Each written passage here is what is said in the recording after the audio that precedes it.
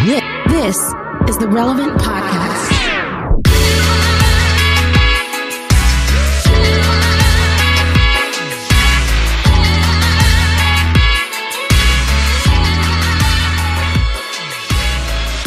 It's Friday, October 16th, 2020, and it's the Relevant Podcast.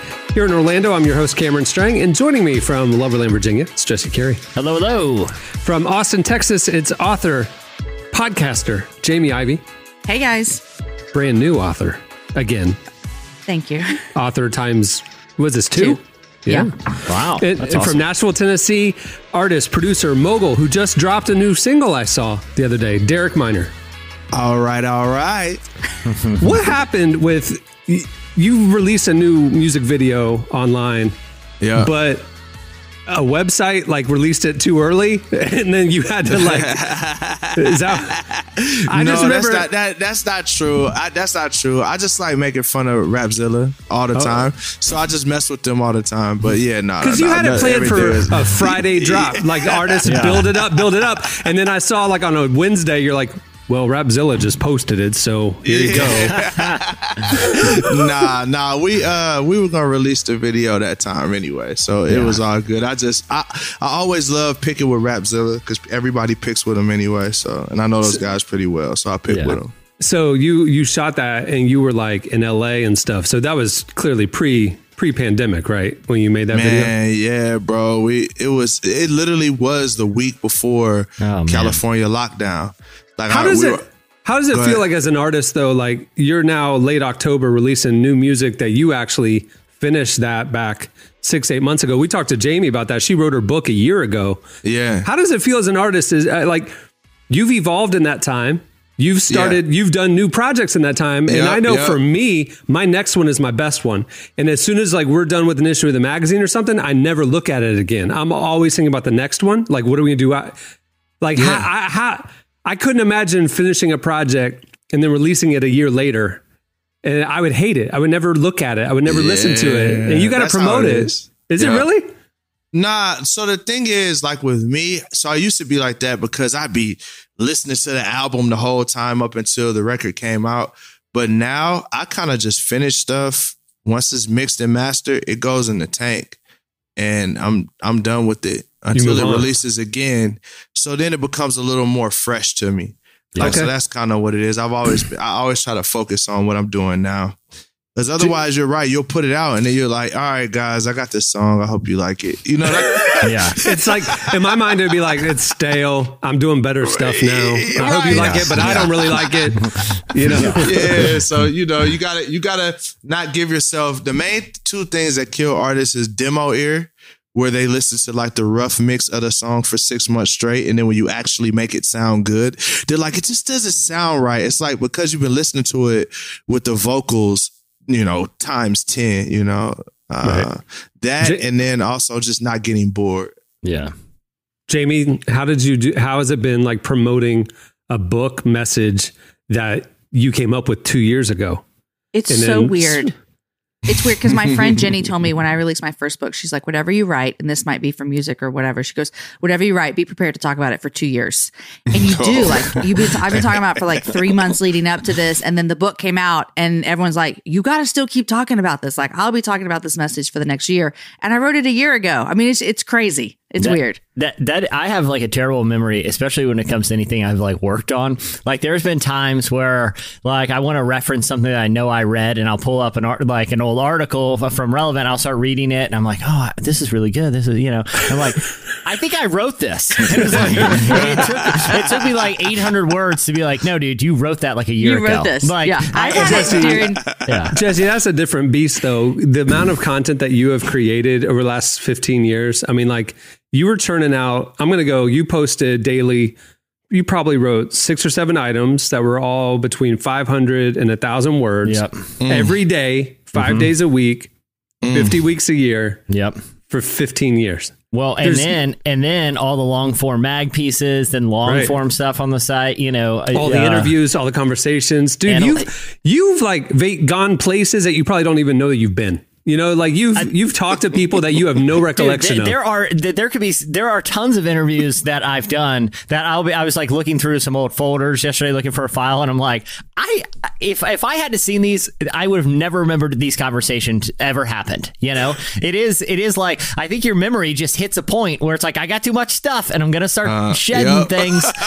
Unfortunately for me, my mind sheds like valued memories from, you know, hard professional achievements instead of like random trivia about 90s sitcoms. Like, it's keeping the wrong stuff, you know? It's keeping stuff that serves me, and well, it only serves me. It serves you sometimes. Yeah, occasionally. But talking about, you know, skills that can serve a need. Can I pivot real quick and talk about something that a stark revelation I had recently? Please. Yes, please tell us. Do you guys ever watch those shows like Alone is one of them, or like you know like Naked and Afraid, or all these stories where they basically take like a normal person and put them in some sort of survival, you know, situation in the wilderness, right? Like it's a whole genre right now. It's just watching other people suffer, and every time I watch one of them, I'm like, you know what? I think I'd be just fine. Like, I think I'd be all right out there. I could you know, first couple days make stick shelter, kind of lay low, you know, eat some berries, mushrooms, ride this thing out. That would be, I wouldn't put a lot of mushrooms. effort. Avoid the mushrooms. No. I'll figure it out. I'll ride it out. Jesse, over the years, Jesse has made some very passionate cases that he would be the winner of Survivor. Like easily. He would. Easily. I think I would just glide through the competition. He'd be friends with everybody, so he's going through all the different alliances and stuff. I would transcend alliances, and then when it comes down to it, I'm just going to win that immunity idol. Take no prisoners. Yeah, but so we have like a little fire pit in our backyard, right? And it's getting cool, and be like, dude, it'd be really fun to do a fire, you know? And so I was like, all right, well, I know where I can get firewood, right? Like at 7-Eleven, of course. They have firewood right outside. So I go to like 3 7-Elevens, there's no firewood. And Jesse, okay, first of all, I thought I have a fire pit because of you. You told me to get a fire pit when I moved into this house. Yeah. And I was going to get just one of those cauldrons to put wood in. And you're like, dude, it's going to change your life. You got to get a propane one, get a gas fire pit. It broke. Oh, the gas one broke. I was like, I'm living the click, and I have a fire going life because of you. And you're sitting here talking about build one. The old one broke. And so I got this wood one, which is a tremendous amount of work. And so anyway, long story short, I can't just buy firewood. So I'm driving back, and a neighbor has just cut down a tree and is chainsawing it up. And I'm like, dude, can I get some of these pieces of wood? That's wet wood, though.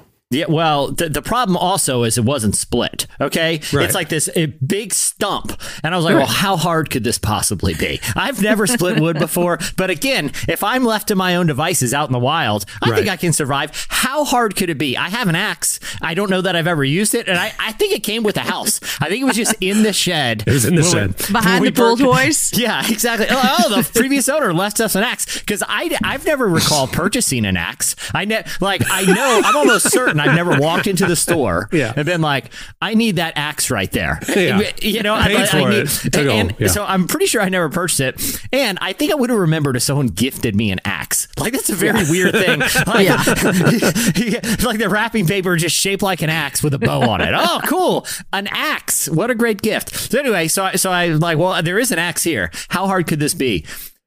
If you've never tried splitting wood before, it is the hardest task because I didn't even know where to hit it. I'm like, am I just hitting it right down the middle? It took so long to split like one piece of wood for a 15-minute fire. Like, I'm like icing my back. It's like, okay, I came to a realization. I'm dead. I'm a dead man on those shows. Literally dead. Won't make it. Not only am I tapping out for the producers, I probably won't make it the first night. Like, I can't even split wood if it's not purchased for me from 7-Eleven. They don't have axes and stuff on those shows. You're good at getting crafty. You're not good at skilled labor. You're good at, kind of just winging it. And that's it's a skill you got to have, man. I think you'd be fine.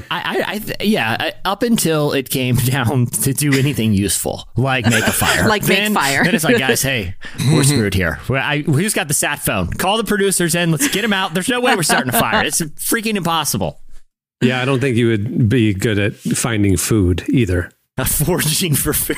Yeah, like, hey guys, good news. Another batch of leaf soup over here. Cold. It just leaves in cold water. Because we don't have a fire. Unfortunately, yeah, this is actually not bad if you can boil it. But as you know, the fire's off the table. So it's not leaf soup. It's just wet leaves. And that's what's for dinner. So stop complaining, everyone. Roll the dice with that mushroom. See what happens. All right, we have a great show in store for you today. Coming up later, we have the band We the Kingdom, Nashville band. They're joining us. And we have an interesting, normally we've been doing the hot list on the Friday show, telling you what's happening this week. And we told you last week that we're transitioning it to link up with our new relevant news videos that we've been putting out.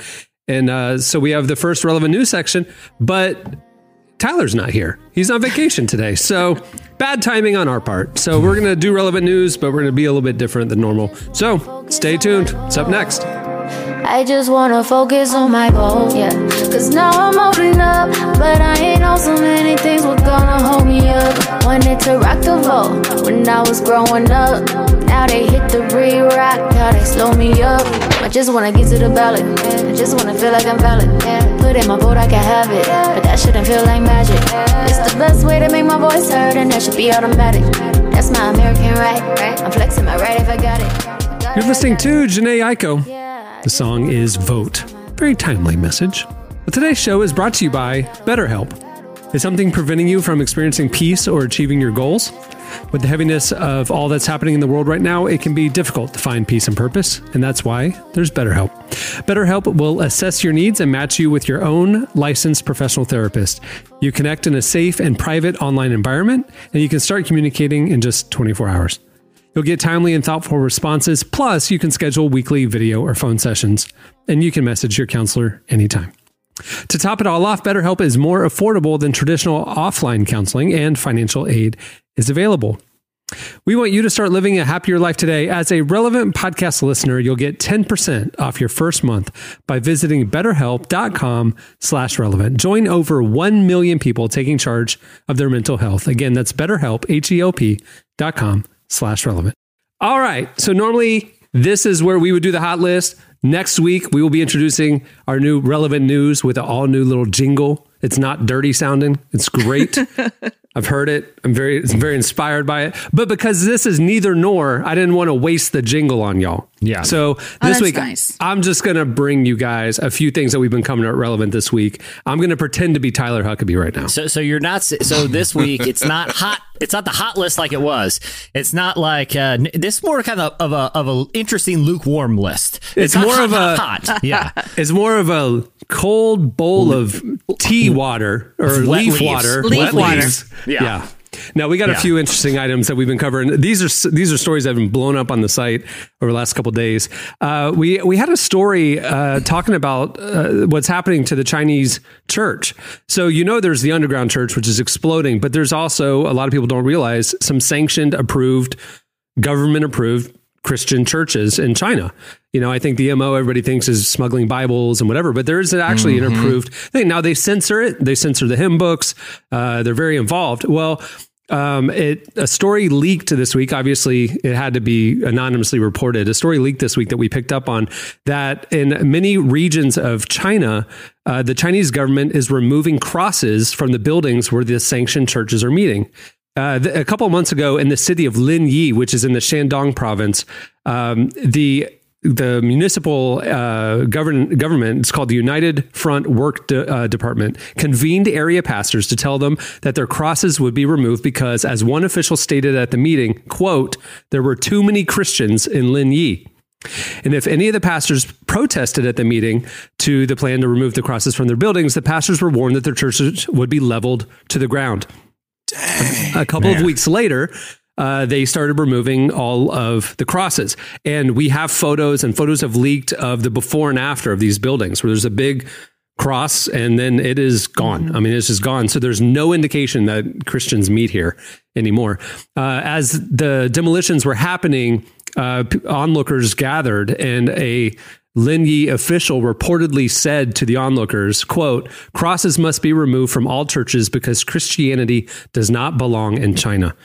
Wow. In another district in the city of Zhujiang in the Zhejiang province, those officials ordered their 70 affiliated churches in that area to remove the cross symbol and the Chinese characters for Christianity from the official seals of the churches, like on their signs, and replace those symbols with the Communist Party's 5-pointed star. So they are doing a whitewashing of the official churches in China as a deliberate effort to stop the growth and spread of the faith, which is growing there more quickly than almost anywhere in the world. So it's really interesting.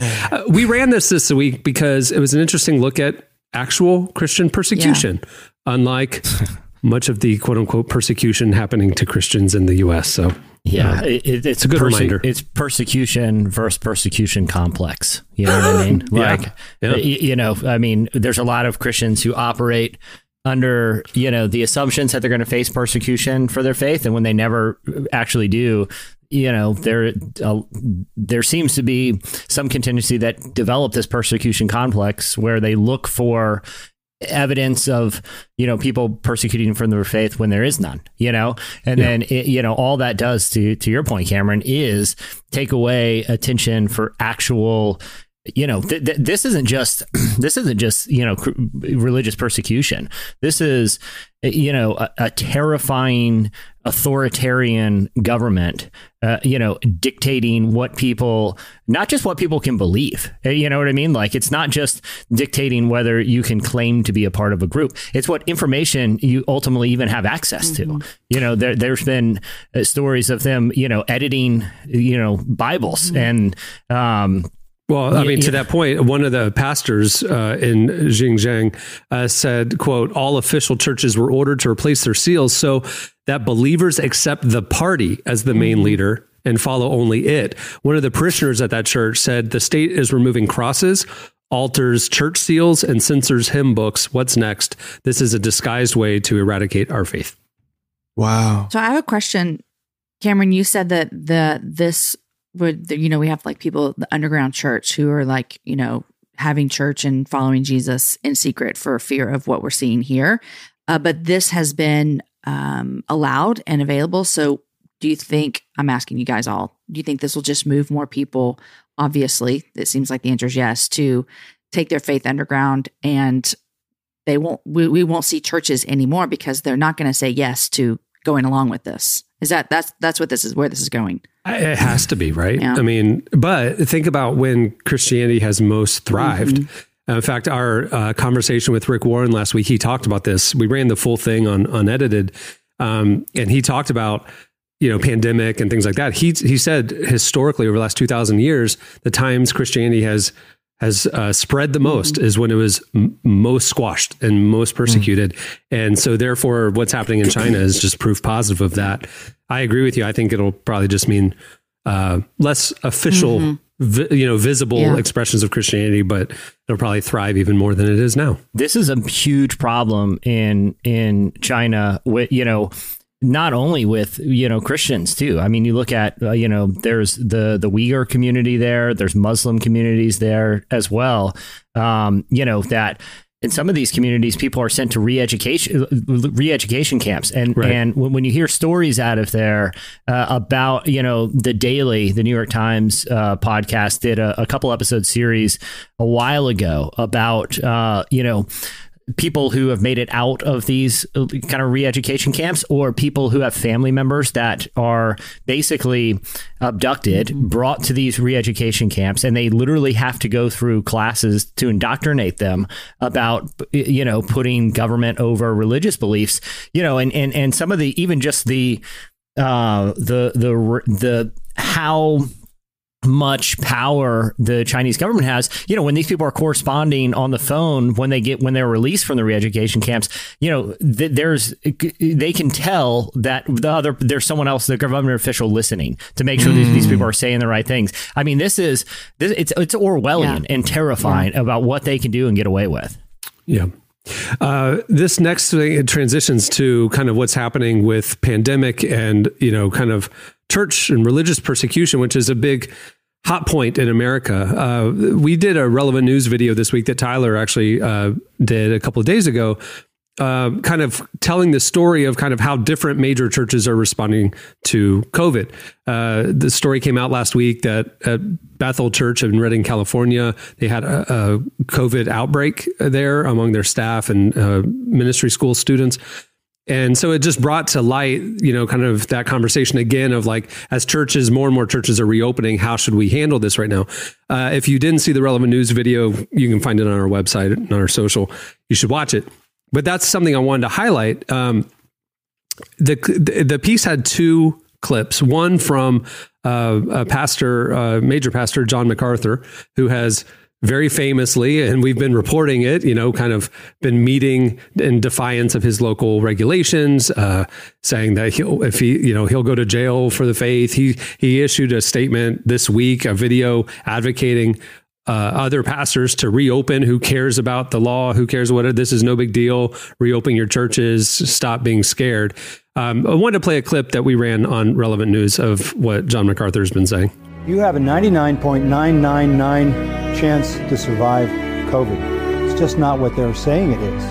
That absolutely does not warrant shutting down anything, but especially absurdly and arbitrarily, churches that have a special protection from the Constitution. Oh, and at the same time, leaving open abortion clinics, strip clubs, and marijuana dispensaries. So there's one perspective. I also wanted to highlight part of our conversation with Rick Warren last week, where I asked him how they were doing at Saddleback. And actually, if you listen to the full interview, which was on unedited, he probably spent 20 or 30 minutes talking about all the things that's happening there at Saddleback. He said, honestly, I get it that churches that only have one mission, which is corporate worship, I get that they're suffering right now. But if your church has a broader mission than that, which is like serving others and community and like we actually haven't seen any negative effect. He said, we've seen more souls coming to Christ during this season. We've seen the church has grown during this season in significant ways. They've done more outreach in this season and a lot more things. It's an interesting model, but he still isn't having in-person services and doesn't plan to anytime soon. Here's what he said about why. This is a safety issue. It's if we were the only ones closed, nobody's going to NFL games. Right. Okay.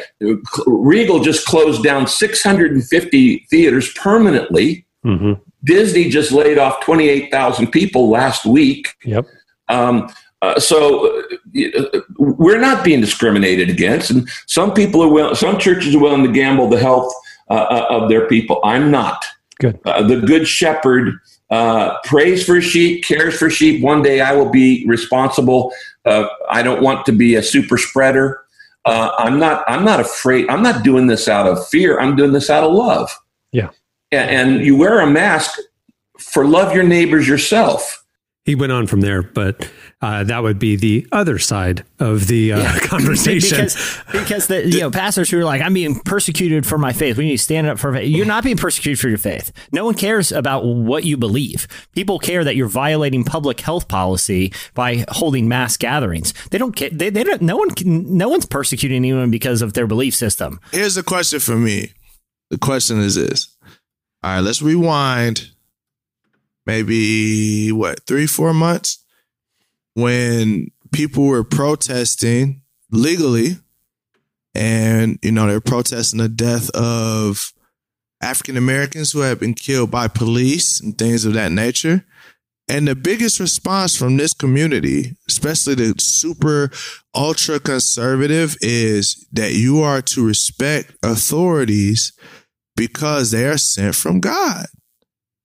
So therefore the Breonna Taylors, the George Floyds, et cetera, because they just didn't comply, they got what they deserved, and that we all should seek to follow our leaders. So which one is it? Are they sent from God when I agree with them and not sent from God when I disagree? Or is it they sent from God and I'm supposed to listen at all times? I need to know for my sanity. So if you if you're saying we got to listen to our leaders, it's only when we like what they're saying. Yeah, that's the question. Is it okay, I like what this leader is saying, or is it just certain leaders? So is it I always listen to the president and never listen to, like, what's the criteria for that? Because right now you're breaking the governor's law, right? You're breaking your local community's law. And if the police were to come, you're like, yo, I'm going to die. Like, I'm going to go to jail for this. Like, in my mind, I'm like, where did the comply? Where did that go? Yeah. Because the leaders are from God. Yeah. Where did that go? Yeah. And if you disobey your leaders, you're disobeying God. That's literally what a lot of that same community would say. So that doesn't make sense. The tough thing for me too is what this message is saying to non-Christians. Sheesh. You know, that like we're just selfish and unwise and don't care about the greater good or other people's health. And so we selfishly are going to gather because we want to. You can't tell us what to do. I mean, it's like, what happened to being a good citizen?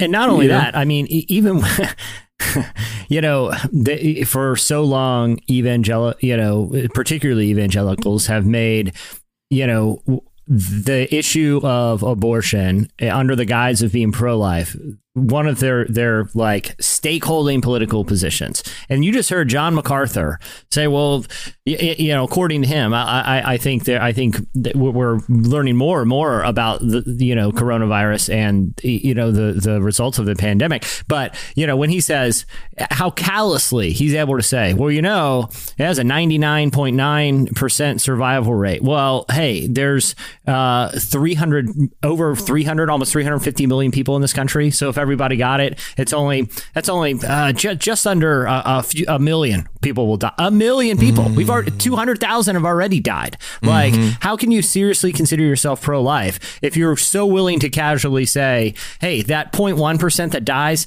at least we've got to go to men's group. The church luncheon still happened. It's only a couple people died. And it's like, you can't, it highlights the same, it's a different hypocrisy, but the same comfort level with hypocrisy that Derek's talking about. It's, hey, I want to be pro-life when it's convenient, or I want to say comply with the government when it's convenient. But if I don't like it, then I'll throw that value out the window. And it's this ability for these Christian leaders just to be two-faced. It's so frustrating sometimes to watch, you know? I think too, with something like this is you have to look at every government official in your state or your mayor. There's different rules per where you live. I mean, there's different about who can gather, who cannot gather, how many people you can have, all those things.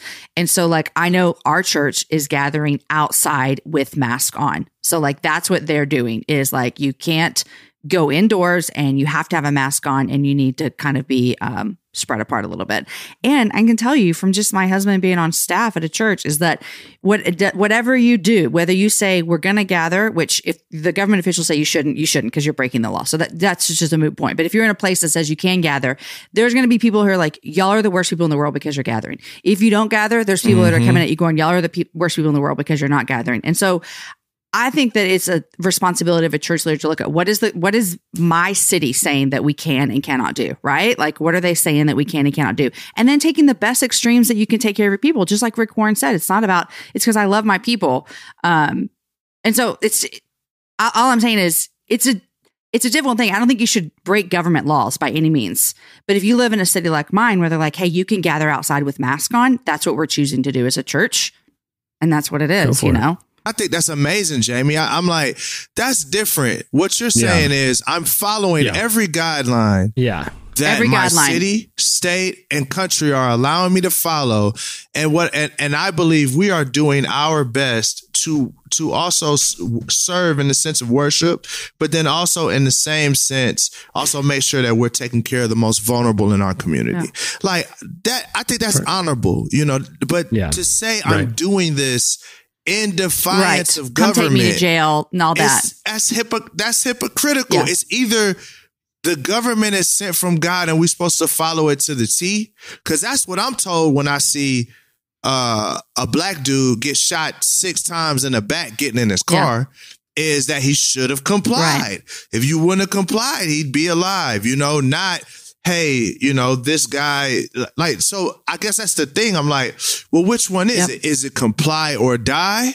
So if someone goes into John MacArthur's church and shoots him dead because he's not complying to COVID rules, is that justice? Because that's what those people say is justice when it comes to us. Like, so, like, I guess that's the crazy part about the whole thing. It's just the crazy level of hypocrisy. I'm like, man, I love consistent people. Like, the thing about it is Cameron Strang is consistently an Orlando Magic fan. Without fail. He's never not an Orlando Magic fan. Come hell or high water. I've never not seen him not be an Orlando Magic fan. And that's why I know with his basketball takes, I take them serious because he's consistent. I don't take John MacArthur serious. I can't take you serious because 1 minute the Bible means this, and the next minute it means something else. And it's all based usually on your preferences. I can't take that. It's not even a thing that's like good or bad. It's like, why even take it serious? Like, the thing that Rick has taught me over the years is that he has a consistent ethic. He is pro-life, holistically pro-life. He calls it whole life, from womb to tomb. And the Bible talks about living your life selflessly for others, for the good of others. And living an example of humility, of contrition, the last shall be first, and things like that. And that it's not about power. It's not about being right, and Rick lives that out, man. Like behind the scenes and from the pulpit, he's consistent in that ethic. And what he said that was so powerful to me was what Jamie tapped into was he said, I'm not taking this cautious approach out of fear, but I'm doing it out of love. And that to me is like, isn't that how the church should be modeling our actions? That we should be known for our love, that we should be known for caring for the most vulnerable, not power and my right to do what I want to do. I don't care about the vulnerable. You know what I mean? It's like, it's just such a weird time in church world right now, Yeah. And I think it's important that we don't ignore it and that we talk about it, we wrestle with it, and we don't let us go the wrong direction, us being the big C church, we need to fight for what the Bible talked about, what Jesus talked about. Because listen, when you think about it, this story just followed a story about churches in China who are having to say they agree with the government and not with Jesus, or they're having to take down their crosses or having to lose their ability to worship. And so when you put those side by side, it's like, okay, come on, people, like, come on. Yeah. I love it. Well, let me say this too. I haven't been hating the Zoom church thing, to be honest with you. Are you still watching? Look, like you're still there every Sunday? Yeah. We virtual. I mean, most, The only thing I miss is worship. Like I hate TV worship, man. Yeah. It's like TV worship is bad. It's like, what am I supposed to do here? Just watch quietly? Well, it's like I ain't singing by myself. But at least on the TV worship, like the mix is good. Some of these, like the virtual one I go to, I'm like, hey man, I think, I don't know what's coming out of the board, but what's coming through Zoom right now, that backup singer's really hot. Those vocals are really hot. And I'm not gonna lie, all I hear is the backup vocals. And I don't know if you can hear yourself, judging from how it sounds right.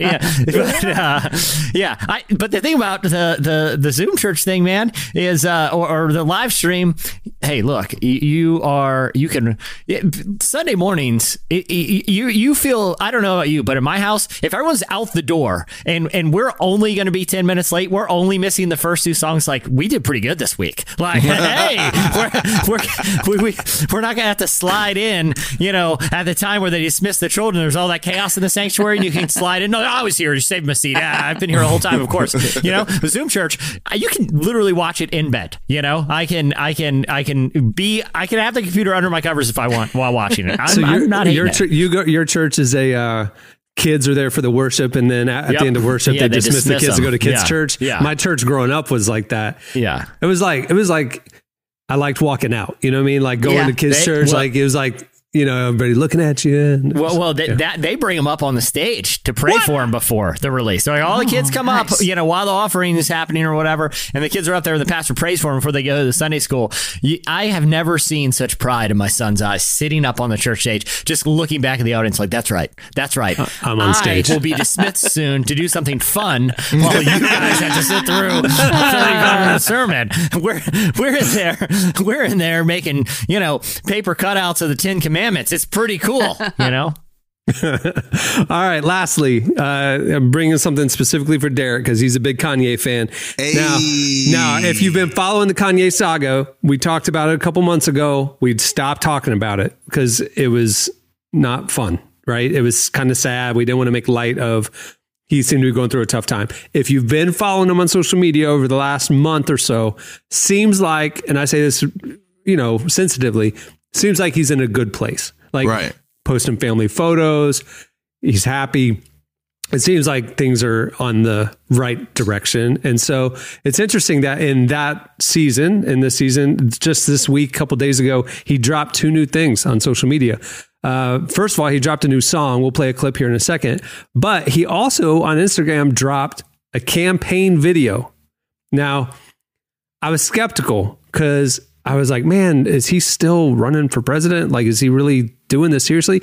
But if you watch it, I think obviously he knows he's not going to win, right? I think he's not actually trying to win anything. I think what he's trying to do is use this as an opportunity to get his message out. And if you watch it through that lens, that he's just kind of shifting modes to like trying to advocate toward change in a positive direction for America, it's interesting. Here's a clip of Kanye West's campaign commercial that he dropped this week. America. What is America's destiny? What is best for our nation, our people? What is just? True justice. We have to think about all these things together as a people. To contemplate our future, to live up to our dream, we must have vision. We as a people will revive our nation's commitment to faith, to what our Constitution calls the free exercise of religion, including, of course, prayer. Through prayer, faith can be restored. We as a people are called to a greater purpose than ourselves. We are not only a beacon to the world, but we should be servants to each other, to encourage each other, to help each other, to lift up each other, our fellow Americans, that we may all prosper together. It goes on. It's about 2 minutes long. It's worth checking out. We have it at relevantmagazine.com. Exactly. It's even what we were just talking about. It's about being a beacon and lifting each other up, right? I mean, that's... I want more campaign ads like this, not like the Parks where Bobby Newport says, the campaign's He's taking all your money the day after the election. Newport wants to take all your candy and your money.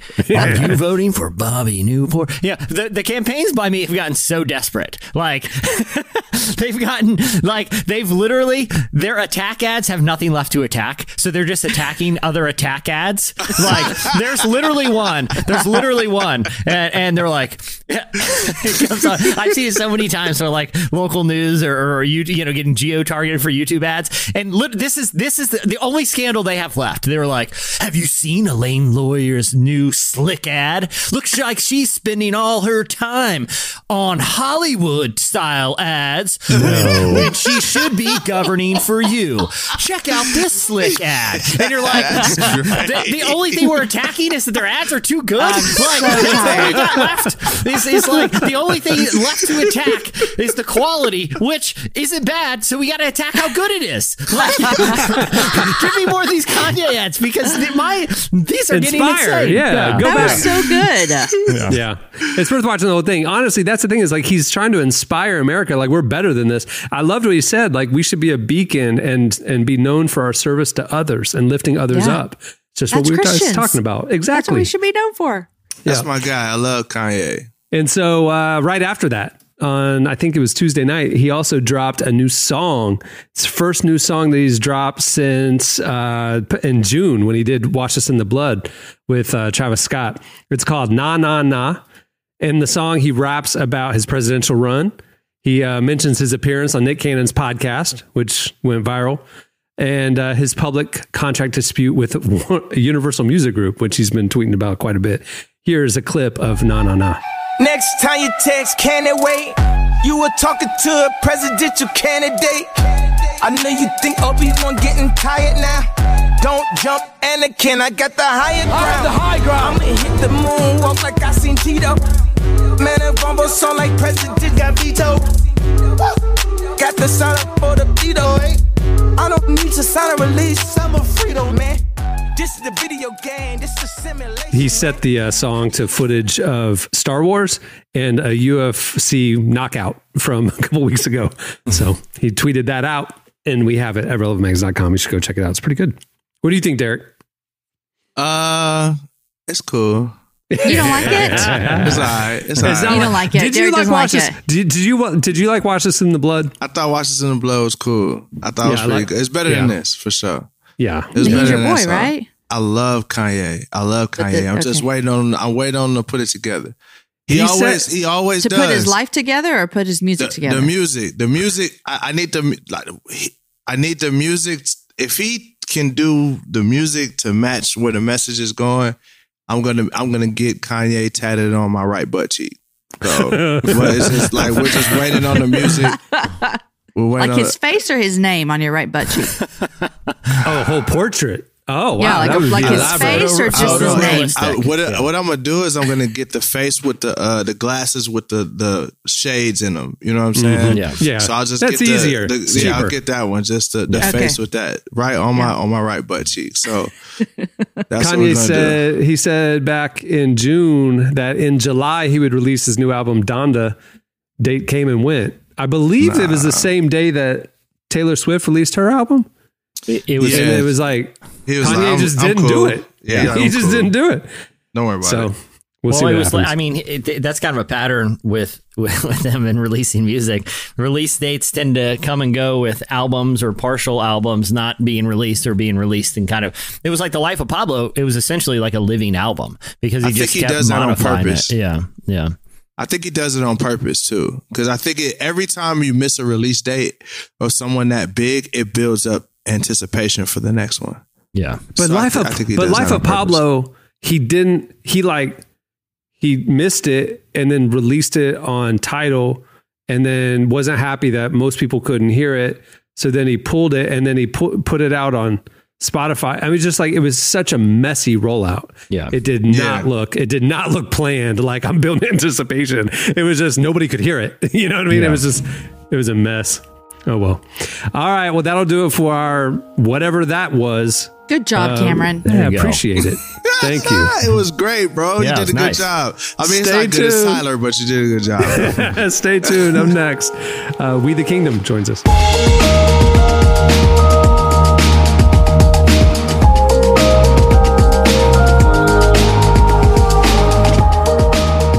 At Baylor University's Truett Seminary, kingdom-minded women and men are equipped to follow their callings. Classes at Truett are offered both in person and online. While committed to the formation and community provided by residential education, Truett also offers opportunities to make a seminary education more accessible. Wherever you are and wherever your calling may take you, Truett Seminary will help prepare you for the journey. Learn more at baylor.edu/Truett. Selfish, you preserve your image when I'm out. It's noted.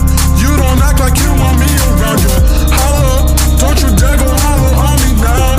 Holla, don't you dare go hollow on me. Try to be so cool up to your friends, but I'm just too good. Forgot my worth, but it's not worth it, cause I make 2-3 times a racks a yearly base, so I'm just too cool for you. I wish you never got to. You're listening to Victor Internet. The song is Hollow. Well, We the Kingdom is a Christian band from Nashville, Tennessee. They've gotten over 126 million streams to date, and their breakout song, Holy Water, spent several consecutive weeks at number 1 on the Billboard Christian AC chart. Their music is kind of a mixture of a worship band and a pop band. It's really good stuff. Our very own Tyler Huckabee recently sat down with the whole band to talk about the tension of being creative in a community and how sometimes that tension leads to artistic breakthroughs. Here is part of our conversation with We the Kingdom. For God so loved the world that He gave us His one and only Son to save us. Whoever believes in Him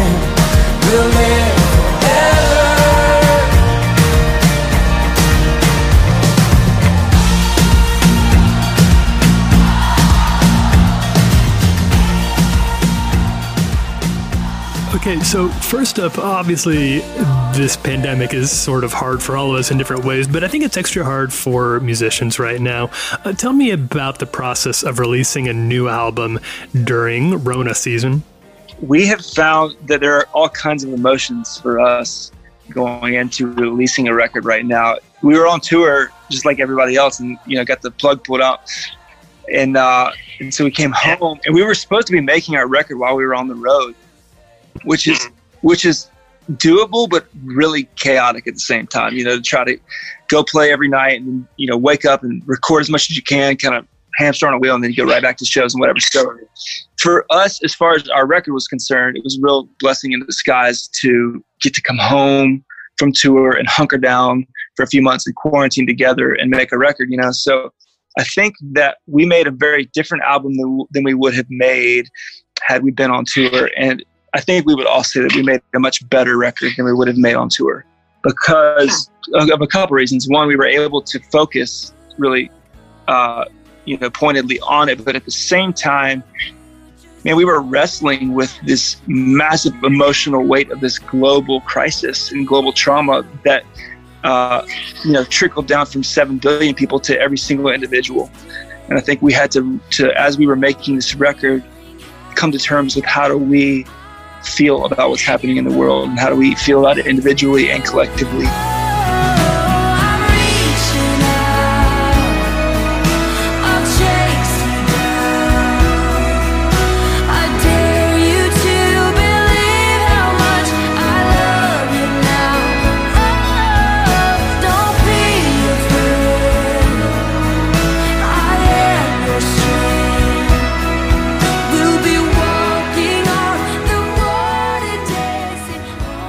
I'm really glad that you all have been able to focus so much on hopeful songs, but I feel like that's kind of tough right now too, because an honest assessment of the world is that there's a lot of things to be genuinely concerned about and kind of scared about. How do you all balance the tension of staying hopeful while still understanding that a lot of people are justifiably afraid right now?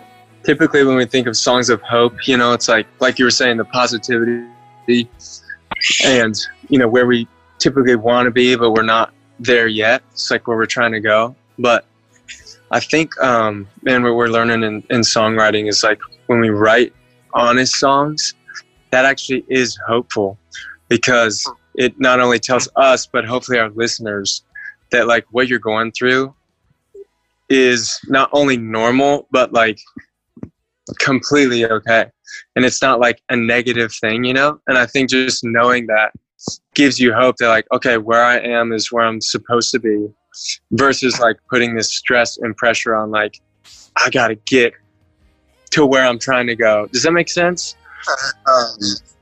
Which I feel like a lot of the times we do, which isn't necessarily a bad thing because it's motivating. It's like I'm singing about this one thing that I don't feel, but I really want to feel it.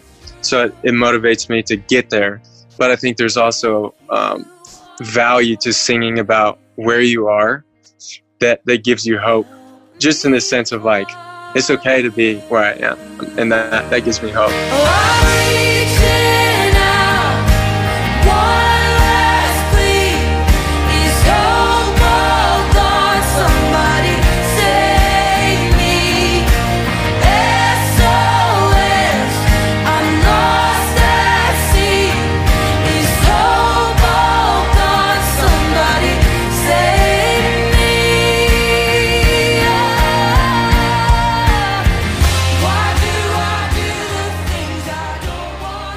I always think family band situations are interesting, and I'm sure that makes for a lot of good times, but I would guess it makes for some tough times too. Tell me the dynamic of making music as a family.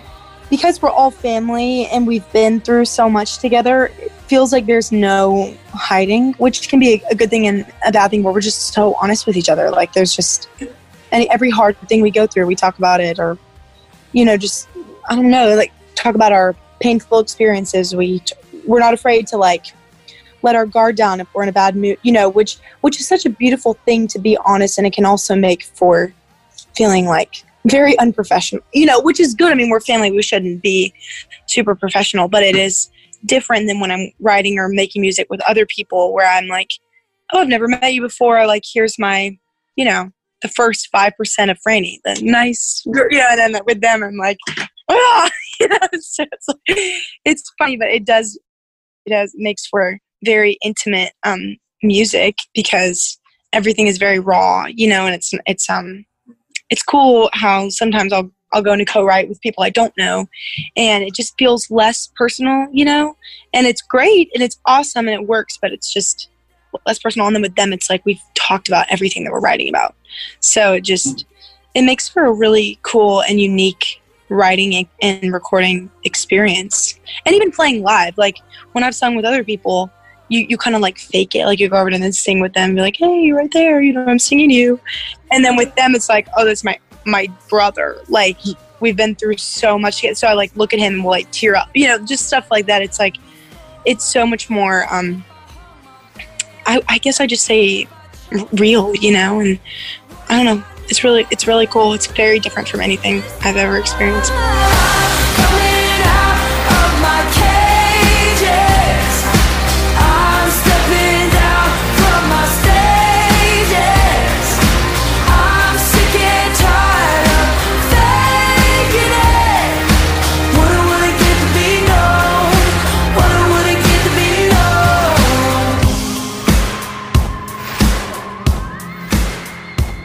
Are there any songs on the album you're particularly proud of? Anything that was extra difficult for you all to work on?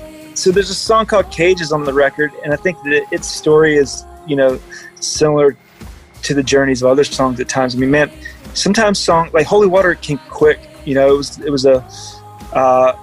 just kind of happened. It hit us in the face. And other songs you have to really strive for.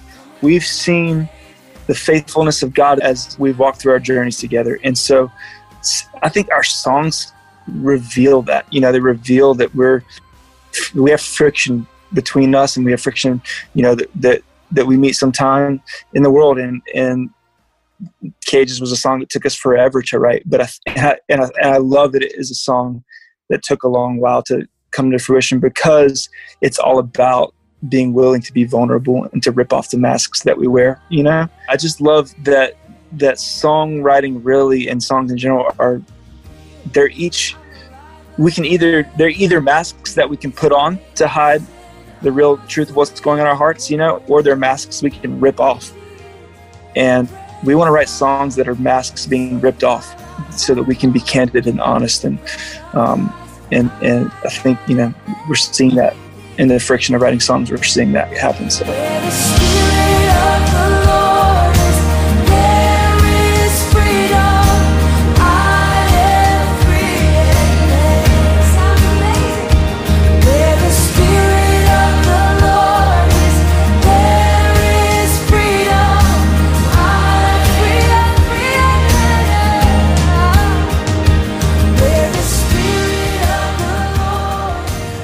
Obviously an unusual album cycle. What are your plans for the rest of 2020? Maybe write some more songs, produce some more songs for the future, and kind of just see what comes. I think it's a hard space because I was talking about this the other day.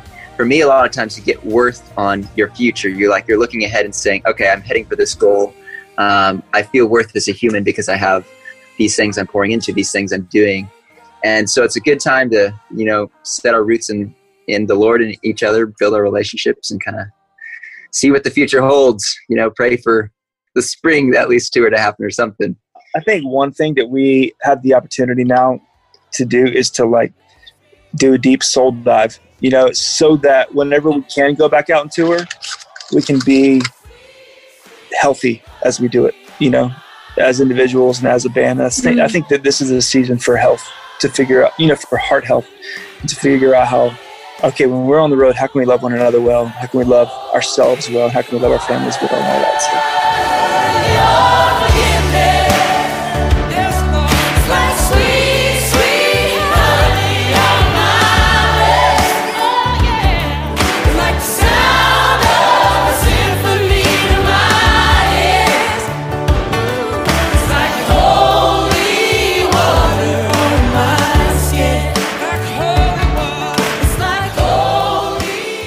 That was We the Kingdom. Check out their new song, God So Loved, wherever you get your music.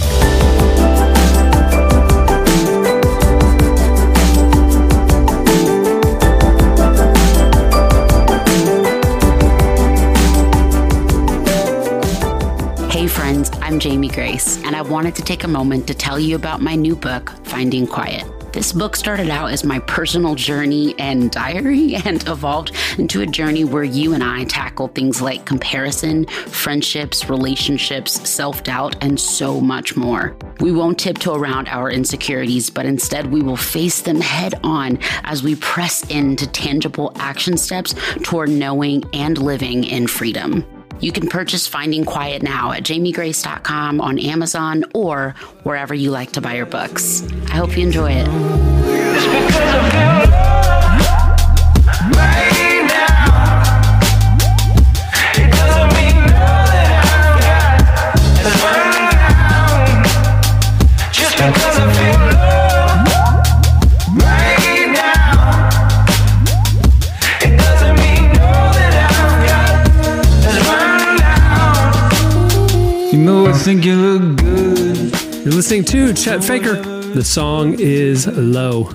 Love these names. Well, many thanks to We the Kingdom for joining us. You can follow them online at We the Kingdom on all the platforms. And while you're online, hey, I want to tell you about something over at relevantmagazine.com. This week, we're actually launching a couple of cool new newsletters. Now, I know we all don't want to get more emails, but we have created a couple of newsletters that I think you're going to like. Number one, we are going to be offering a daily newsletter of a curated selection of the 5 most popular headlines at relevantmagazine.com that day. It'll keep you in the news. It's a quick browse. It'll keep you in the loop about what's going on, what's trending, what people are talking about.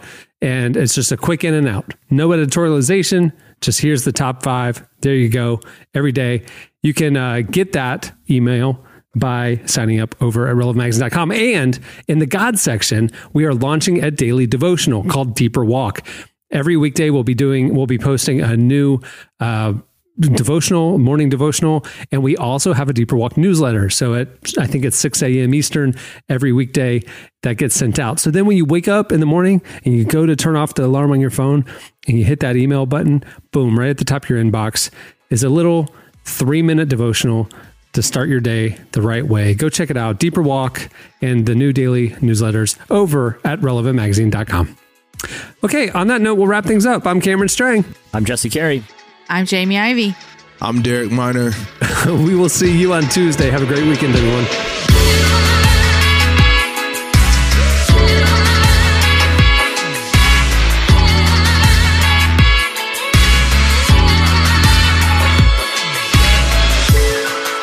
Thanks for listening to the Relevant Podcast.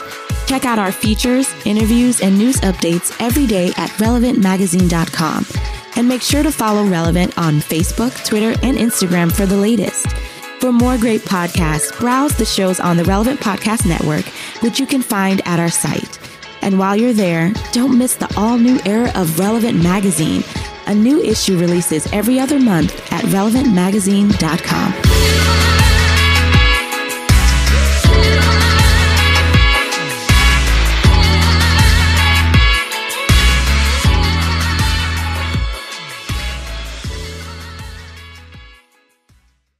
Bobby Newport wants to take all your candy and your money. Relevant Podcast Network.